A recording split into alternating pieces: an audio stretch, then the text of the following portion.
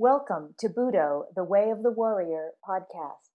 This podcast is a collection of historical and philosophical references, contemplations, lectures, and exchanges with David M. Valadez, his students, and guests.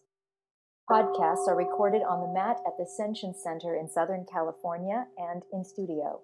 These podcasts are provided to cultivate the warrior on the way and to add light to their path.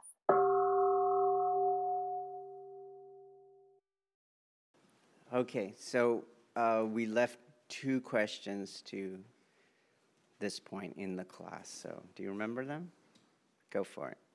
I don't know that it was a question so much as a comment, but it was exposing just how ridiculous it is to do it the wrong way, and how doing it the wrong way, for me, pushes me further towards making that the habit.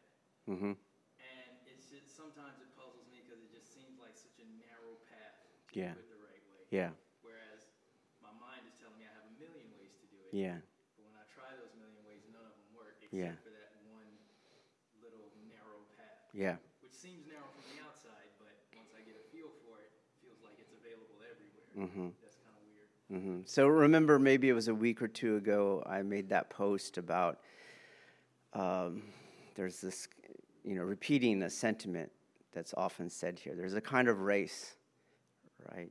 There's a kind of race with yourself in that every rep that you do wrong, you move further and further away from doing the art correctly, okay? And I think that's what you're talking about here, or that's what is recalled to my mind as you say that. And it always takes me back to something my training partner in the sheriff's office always says to new deputies. And so remember, practice does not make perfect, practice makes permanent, okay?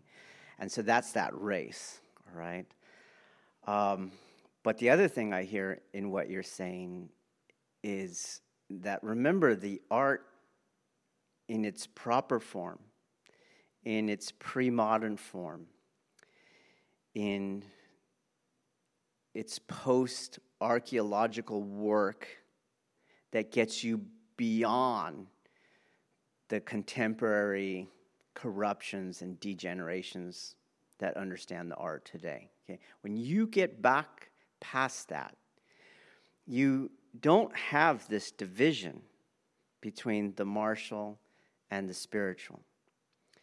And it's very common today to work through this division.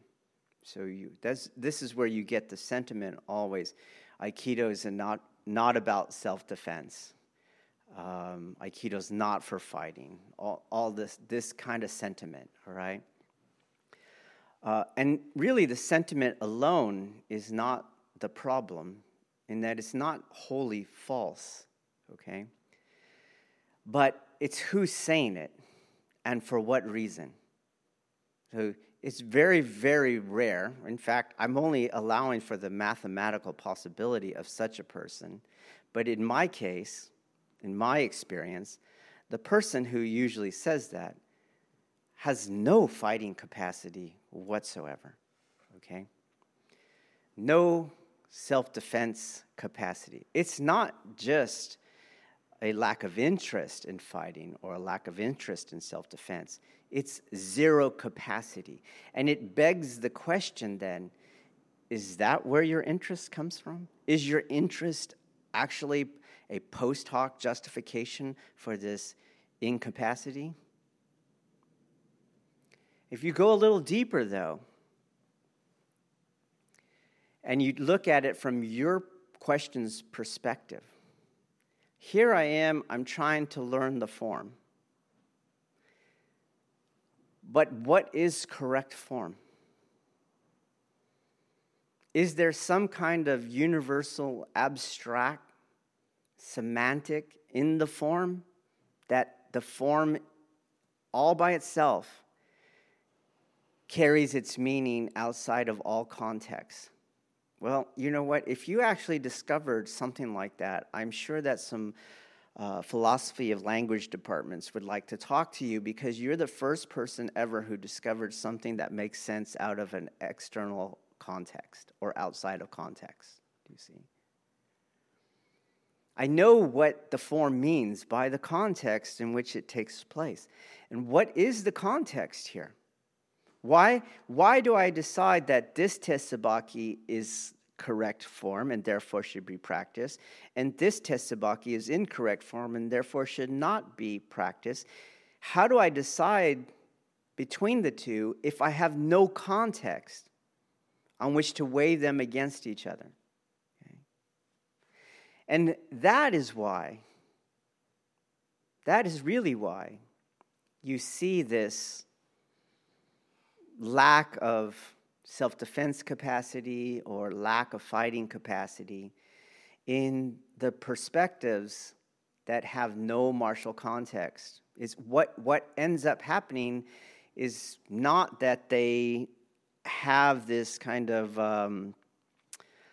pacifistic interest in nonviolence. What ends up happening is that they don't know the context for a martial situation, and the art, therefore, cannot distinguish between good form and bad form, and something else fills the space, okay?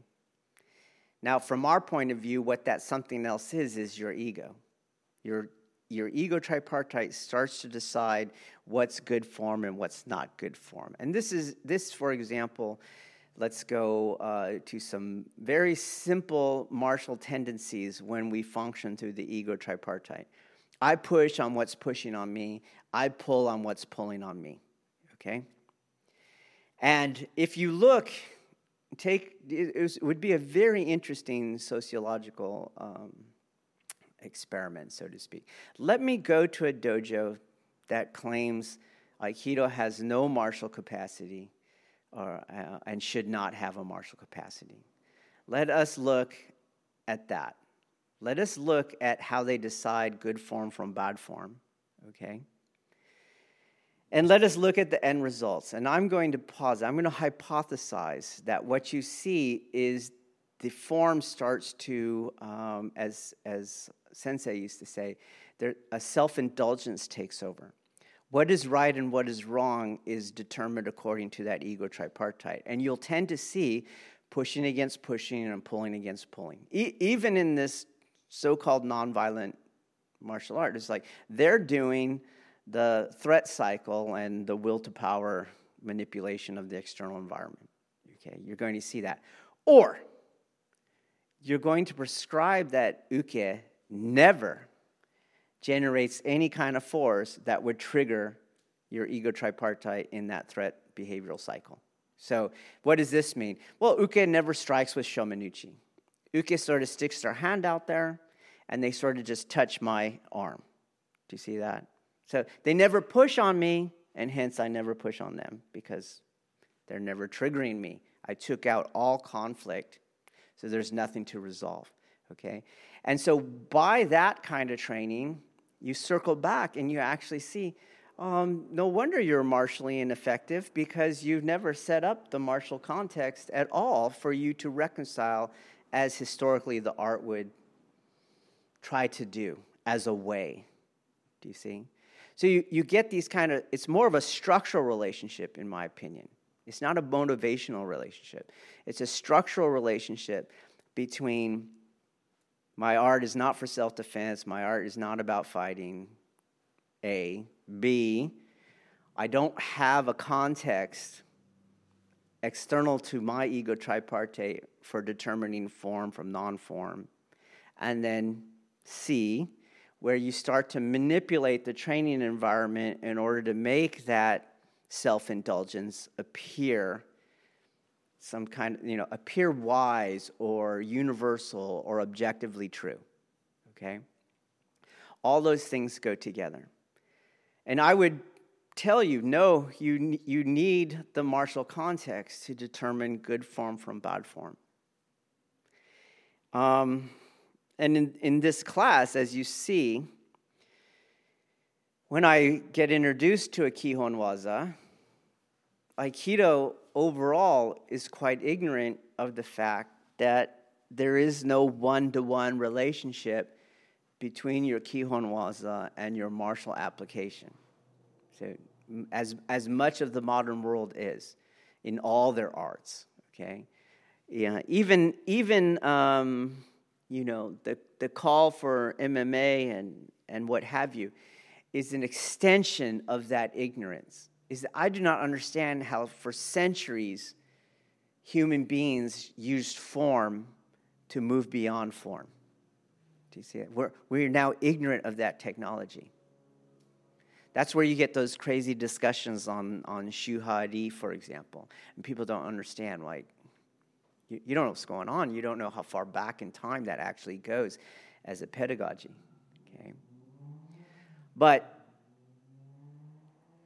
if I don't have any fighting experience or any fighting context, it's very hard to understand the form beyond that simple 1-to-1 ratio in self-defense as a self-defense solution. So a guy grabs my hand, and I'm going to do Idimi Naga on them. And that's like really crazy just from a martial context, okay?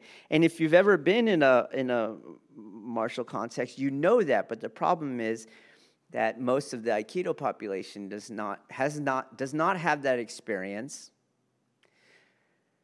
or does not train to have that experience.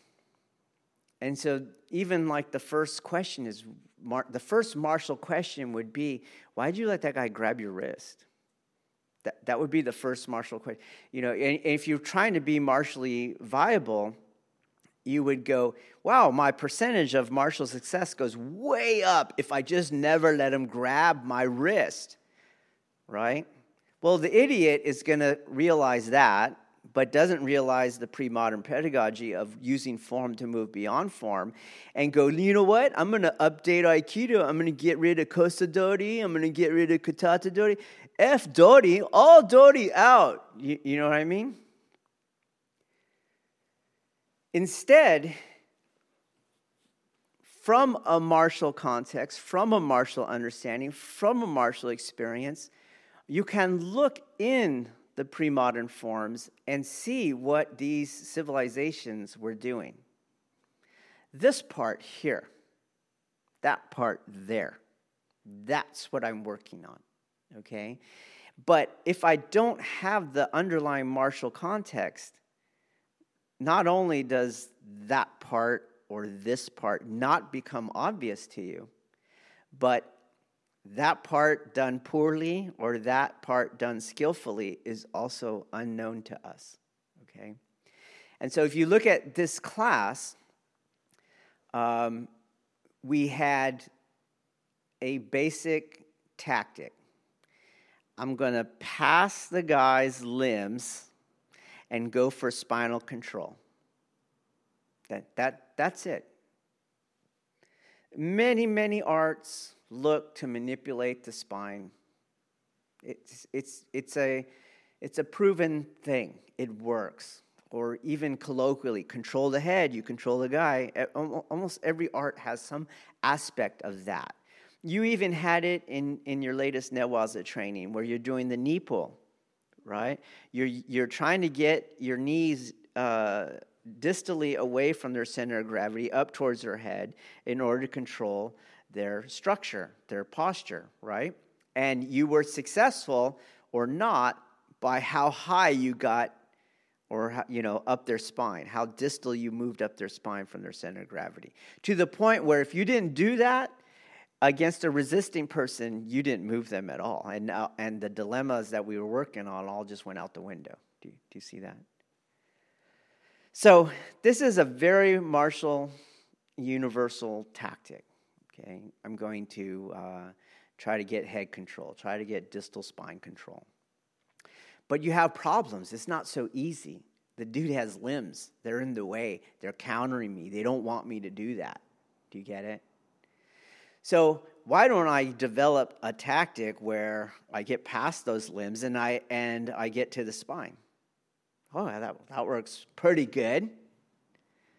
But if that's all I'm trying to do, you find out you're not so successful because you are really dependent upon the person's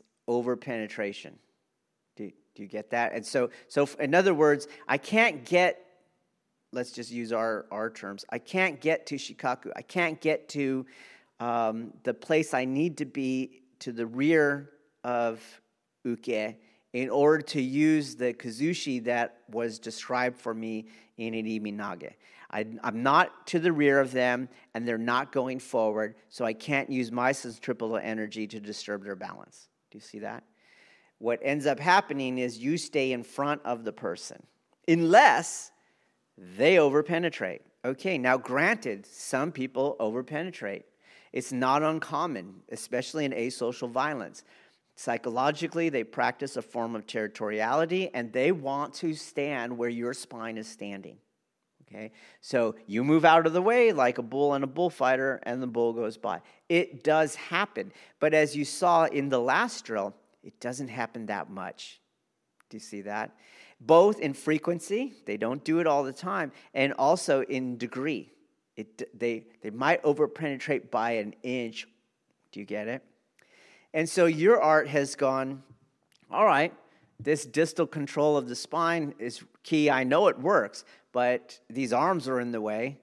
Let me try to do more than just non-contestation. That's your jiu-jitsu solution. Just move out of the way. Don't contest for that space where that person wants their spine to stand. Move your spine out of the way, and you often get them penetrating more than they initially wanted to, okay, in their raw aggression. But your art is a kind of jiu-jitsu. And so what it does is it uses that internal aspect, that Aiki adhesion, to extend that penetration, maybe an inch, maybe 2 inches, right? And now you have a better chance of getting yourself where you need to be for the Irimi Kazushi. Do you guys see that? And what happened is in that last drill, you didn't have the Aiki adhesion. And so you were subject only to those rarities when the person would overpenetrate on their own, right? Or you just failed a lot. You just stood in front of the guy. They never passed you. The Shikaku never actually opened to you through Irimi-ashi, right? Or that's also where those Tenkan solutions were coming from. It's like you're in front of the guy, and that's why you're trying to turn and get some more momentum so they go past you. Do you see that? But this is not martial. Again, if you knew the context, you would know that's not the way it works, okay? So if you go back now and you go like, wow, I'm having problems with these arms in the way for distally controlling the spine. And actually, when I look deeper, I'm having problems because I can't get the Aiki adhesion to give me that extra inch or 2 inches of over-penetration on their part. Do you get it? So that I can couple their forward progress with my centripetal energy on the neck and generates the kazushi without pulling them backwards, because that would be a violation of yin and yang. They're going forward. I'm not pulling them backwards, okay? And again, it's more than just a violation of yin and yang. It's martially ineffective. So some of you maybe got there, and now you're resorting to pulling on their gi or using your thumb and claws to get a hold of them. This is not working, okay? This does not work. T-shirts ripped, jackets pulled down. There's a lot of slack in the gi collar, even as strong as these gi are. And you probably aren't going to be facing people that are clothing dependent for your technique. I don't think that's very martially sound. That's like a specialized subset of combat, okay? So what you do then is after you realize, oh, wow, I should probably just work on this Aiki adhesion part. And now Kihon Waza is making more sense. Do you see? The guy starts from a prescribed grip. It's not a grab attack. He just starts there. And now I practice the non-contestation. That's the yielding in Katatedori. That's the yielding. Let's say he grabs my right arm. The yielding of the right arm is the non-contestation of your jiu-jitsu. Don't brace against him. Don't pull him in. Blend with his initial energy. And to do that, you're going to have to start the Aiki adhesion already on that grip arm, as we said. Otherwise, they don't move in. They can't move in. It's not a matter of you getting out of the way. It's a matter of you not contesting, true, and then adhering them forward to create the opening, which is the tactic itself. In Katatedori, we start, they grab my right arm, or start with my right arm, and then I pick that same skill set up with the left hand. Do you see it? And the left hand does another Adaiki adhesion. And in training, what you want to do is prolong those moments. The prolonging of those moments is the further cultivation of the skill set. You don't want them to move 1 or 2 inches. You want to see them move 1 or 2 feet. Okay? In Kihon, you can think of it that way. 1 to 2 feet movement correlates to 1 to 2 inches in a dynamic living situation. Okay? Well, if I only get 1 to 2 inches in my Kihon, I'm not going to get 1 to 2 inches when this dude is fighting and trying to counter me. Do you understand? So that's why you see me move the person so far past where you think they should go. Or as I demonstrated yesterday in the Kosadori, you can see that the uke is being moved. It's not bullfighting. I'm not getting out of the way and they run past me. Okay, I'm trying to work on the very thing why I did not prove successful in a dynamic situation. I am too over-dependent upon their mistakes. Do you see? So through the Aiki adhesion, I capitalize upon their mistakes, which is different from I'm dependent upon their mistakes. If I'm dependent upon their mistakes, they are in control. They have the initiative. You do not tend to win fights or contests when you don't have the initiative. Okay? And don't confuse yielding with forfeiting the initiative. Then if you do that mistake, you don't understand jiu-jitsu at all. Okay? So grab my right hand, I pass it to my left hand, do you see? And I'm working on the martial tactic of how do I get rid of these arms, use them to my advantage so I can get to the distal end of his spine, and now I'm going to manipulate his spine. Do you see? And I'm going to affect that relationship between line of gravity, center of gravity, base of support. Okay? That's what I'm trying to do. So it almost at a certain point, if I didn't have the martial context, if I didn't learn that you can't just irimi to the back of somebody, do you see? And you can't just knock their hands out of the way and they go flying past you, right? Or even if you don't realize that opponents don't stick themselves to your arms. Do you see that? Then you don't even understand what you were doing in the Kihon Waza at the beginning, as we saw. So there was a lot of corrections after they grabbed the right hand. A lot of you kind of do like a pulling manipulation to move them forward, not a true adhesion. Do you remember when I showed the example? He can open his grip and he's still going to move forward. You guys are kind of, getting their elbow to come in and then manipulating them in through their skeleton, which is why when you go to the second hand, which has no grip, they stop moving. Do you see? And so there was a lot of corrections. In the Kihon, you need the second hand to continue their forward progress. That is addressing the problem of the arms that are in the way for distal control of the spine. Okay? So if you were training martially, you would focus in on that part, because if you can't do that, you will never get to the back like you think you will in a dynamic situation. And that's what we saw. Okay? So there was a lot of corrections on second hand. They've stopped moving. You're starting to turn them.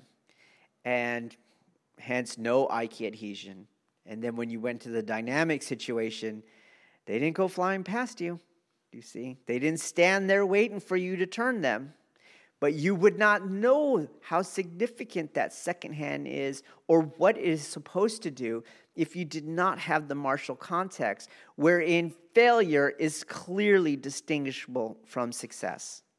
Do you see it? So you can't even understand the form, even if you had zero intention to ever use the form martially or any aspect of the form martially. You just can't have good form that way.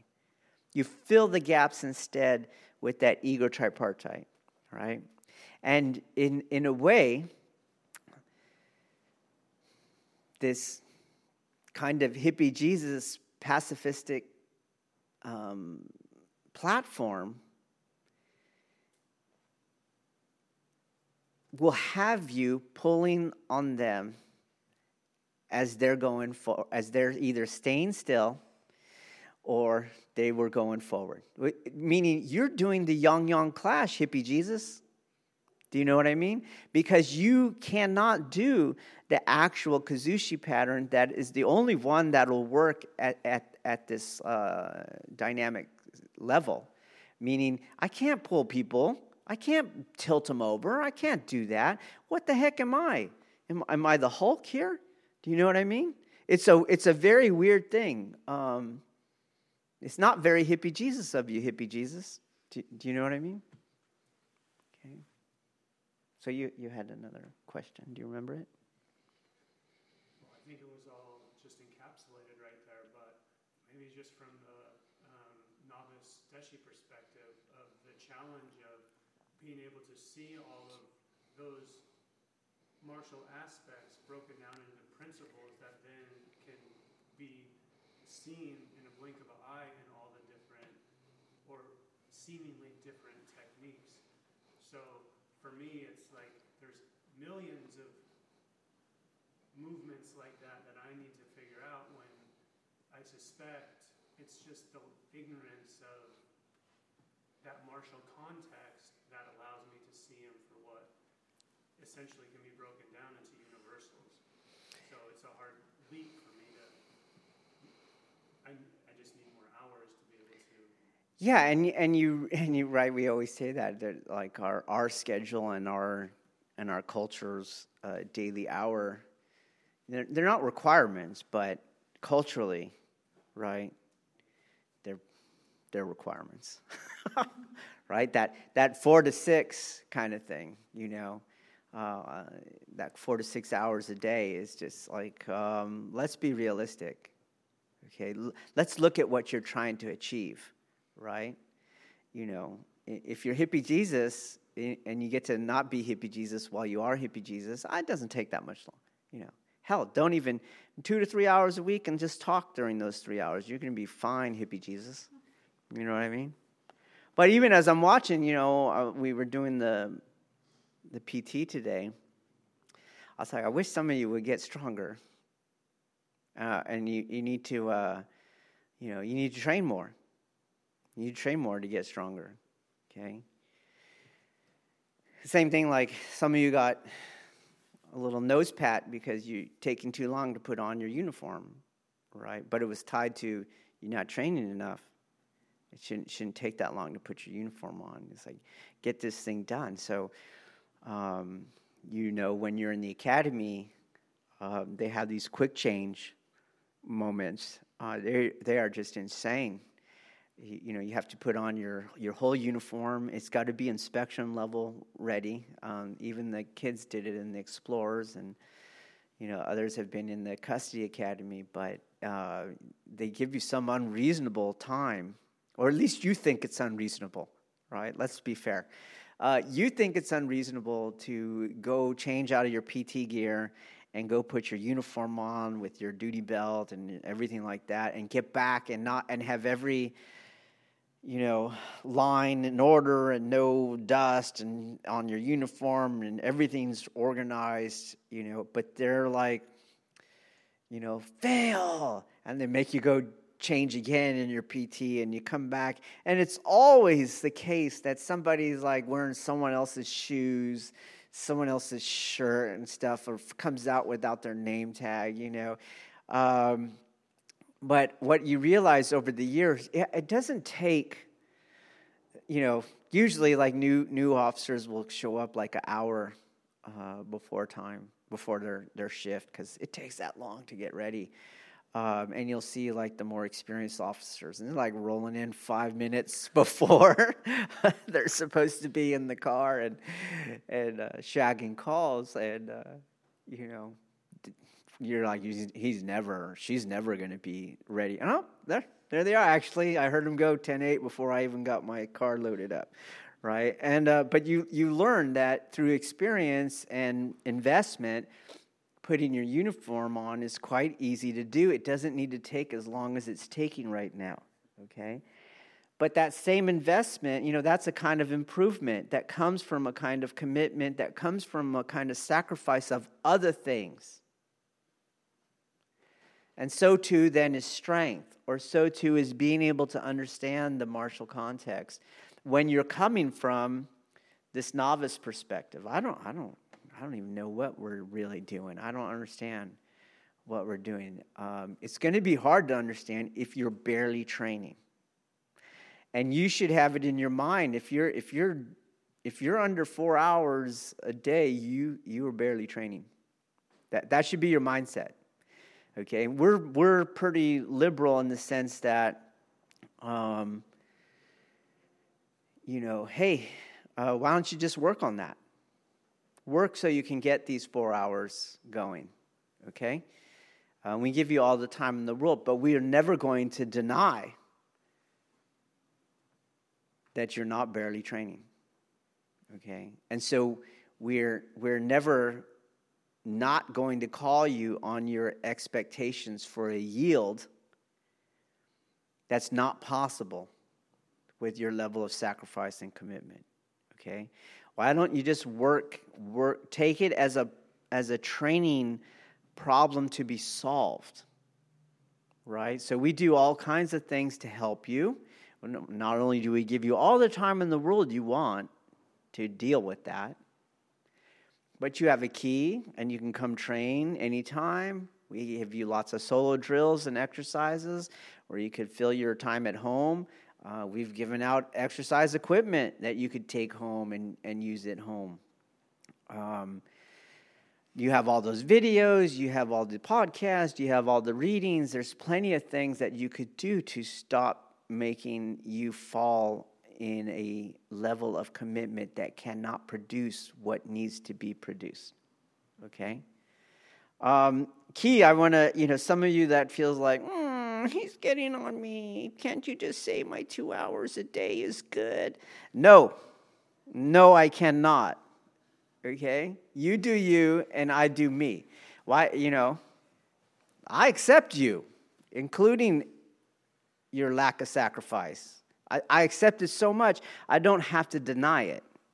You see? Well, please accept me.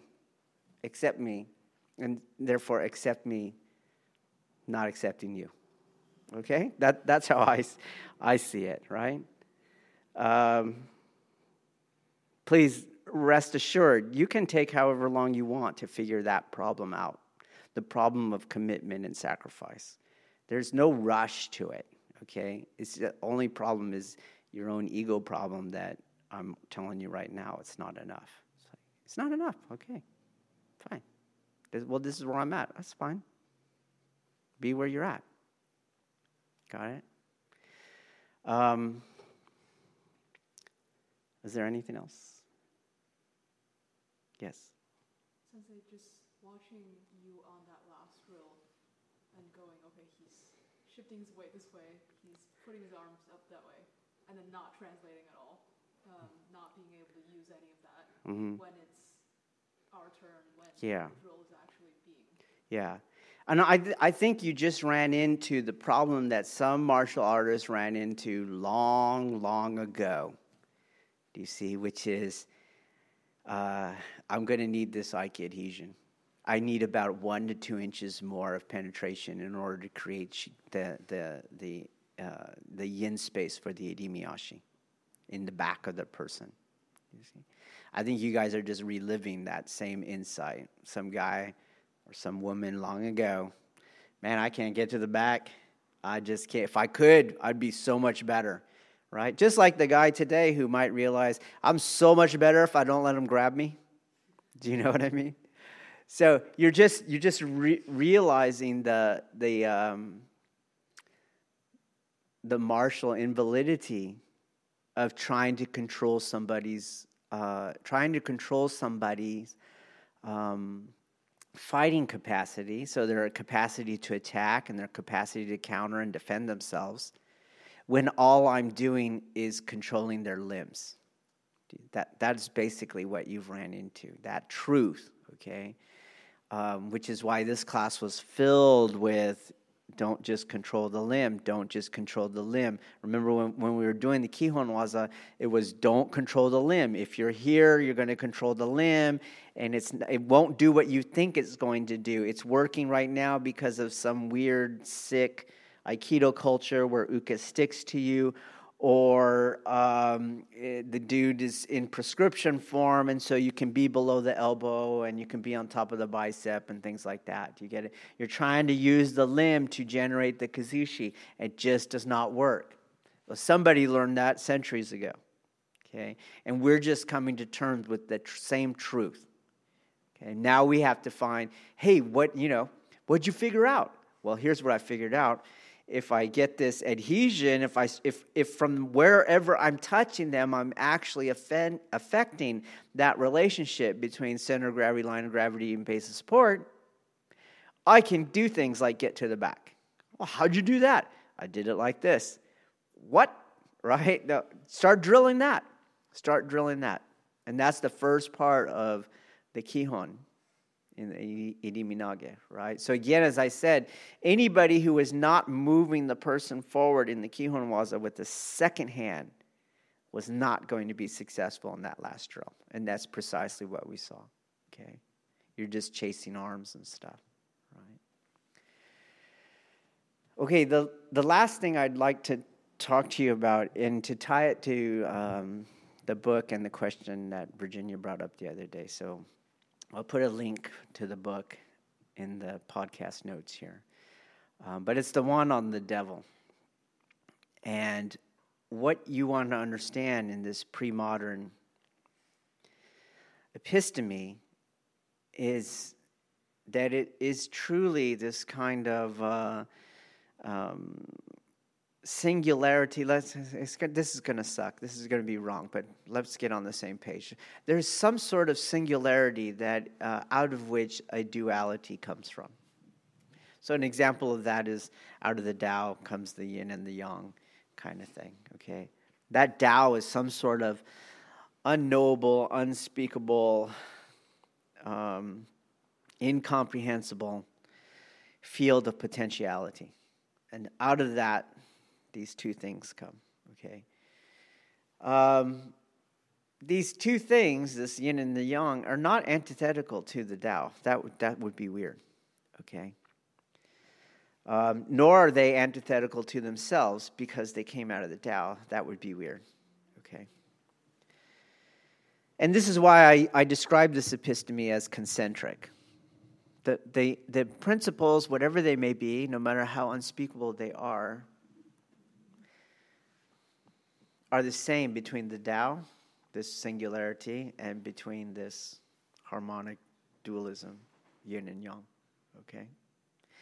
And so in this book, what this Buddhist practitioner did is he cuts through all that crap that has made Buddhism today some sort of poor man's psychology, okay?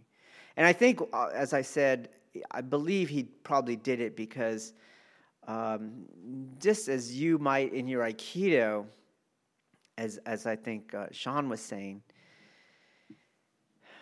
when you see what's actually going on, you have this sense of like, holy crap, what was I doing? Something about the martial context gives you a kind of wake-up call to what you've been doing, right? So some sort of crisis, in other words, comes up, and you realize my training or my cultivation or whatever it is, my wisdom tradition does not seem to suffice in light of this crisis. Some people will go like, oh, it's because my thing's total bullshit. I need to do MMA, right? You get that? But this guy didn't do this. This guy went past all that degeneration that you have to do the archaeology through. And he went down straight to the Pali Canon. And these are the original texts that the original or the earliest Buddhist community wrote down about the Buddha. The Buddha said this and these kind of things. And when he got that far, he starts to see that this group of people living way back then spoke entirely different about the Buddha and Buddhism than how he and others, and for centuries, have been speaking about that. Okay? And what he saw was this character, this devil character, Mara. Okay? And that early Pali Canon is kind of like, it really shouldn't be the tale of the Buddha. It's really like like you have the I Love Lucy show, but it was Lucy and Desi. Do you know what I mean? So this early Buddhist canon is really like Gautama and Mara. It's like that. That's the real name of the sitcom. Okay. And what this relationship is about is this ancient civilization has tied into this aspect that there is this field of pure potentiality that is unknowable and unspeakable, but it's not antithetical to reality, as I live it on a normal daily basis. Okay?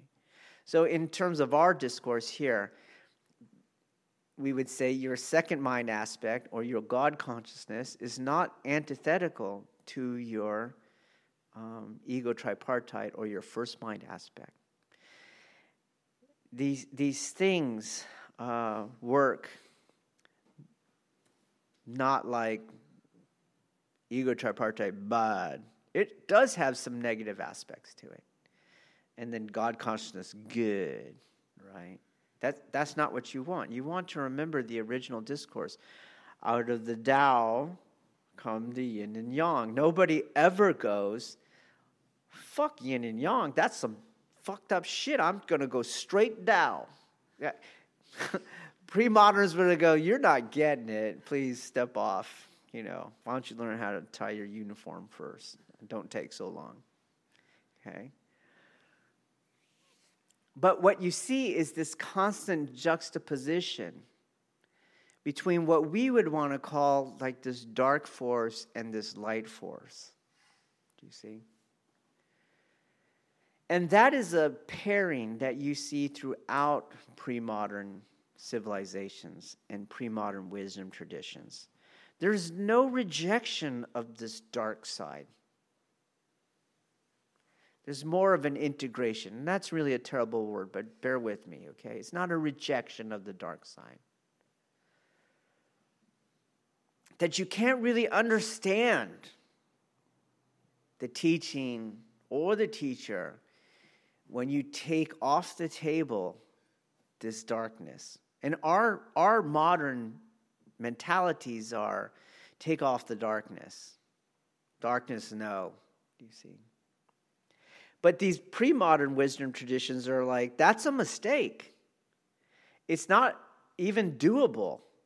But that's actually the ultimate darkness.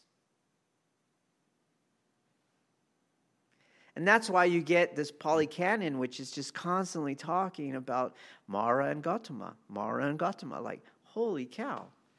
It would have been awesome if they would have just kept the Mara in the title, It's like one of those movies where your favorite star is not in the credits. You're like, why didn't they put him in the credits? It's just a cameo.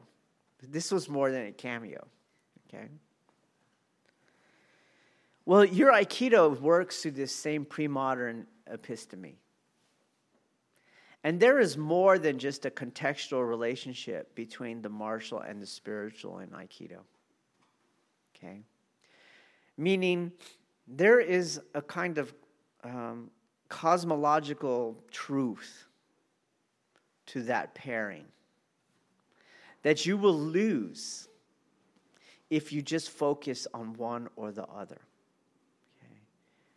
And when I say that, I mean, like, it's the ultimate truth. It's you, it's your Buddha and your Mara. Okay? And to me, structurally, that's why you see these degenerations in the Aikido that try to be one or the other. When they try to be one or the other, they actually lose the thing they say they're keeping. Pre-modern cultures always tied these things together. It was the path to truth, the path to wellness, the path to wholeness. You can't take one off the table, keep one. It's not possible. And you don't want it, and you shouldn't want it.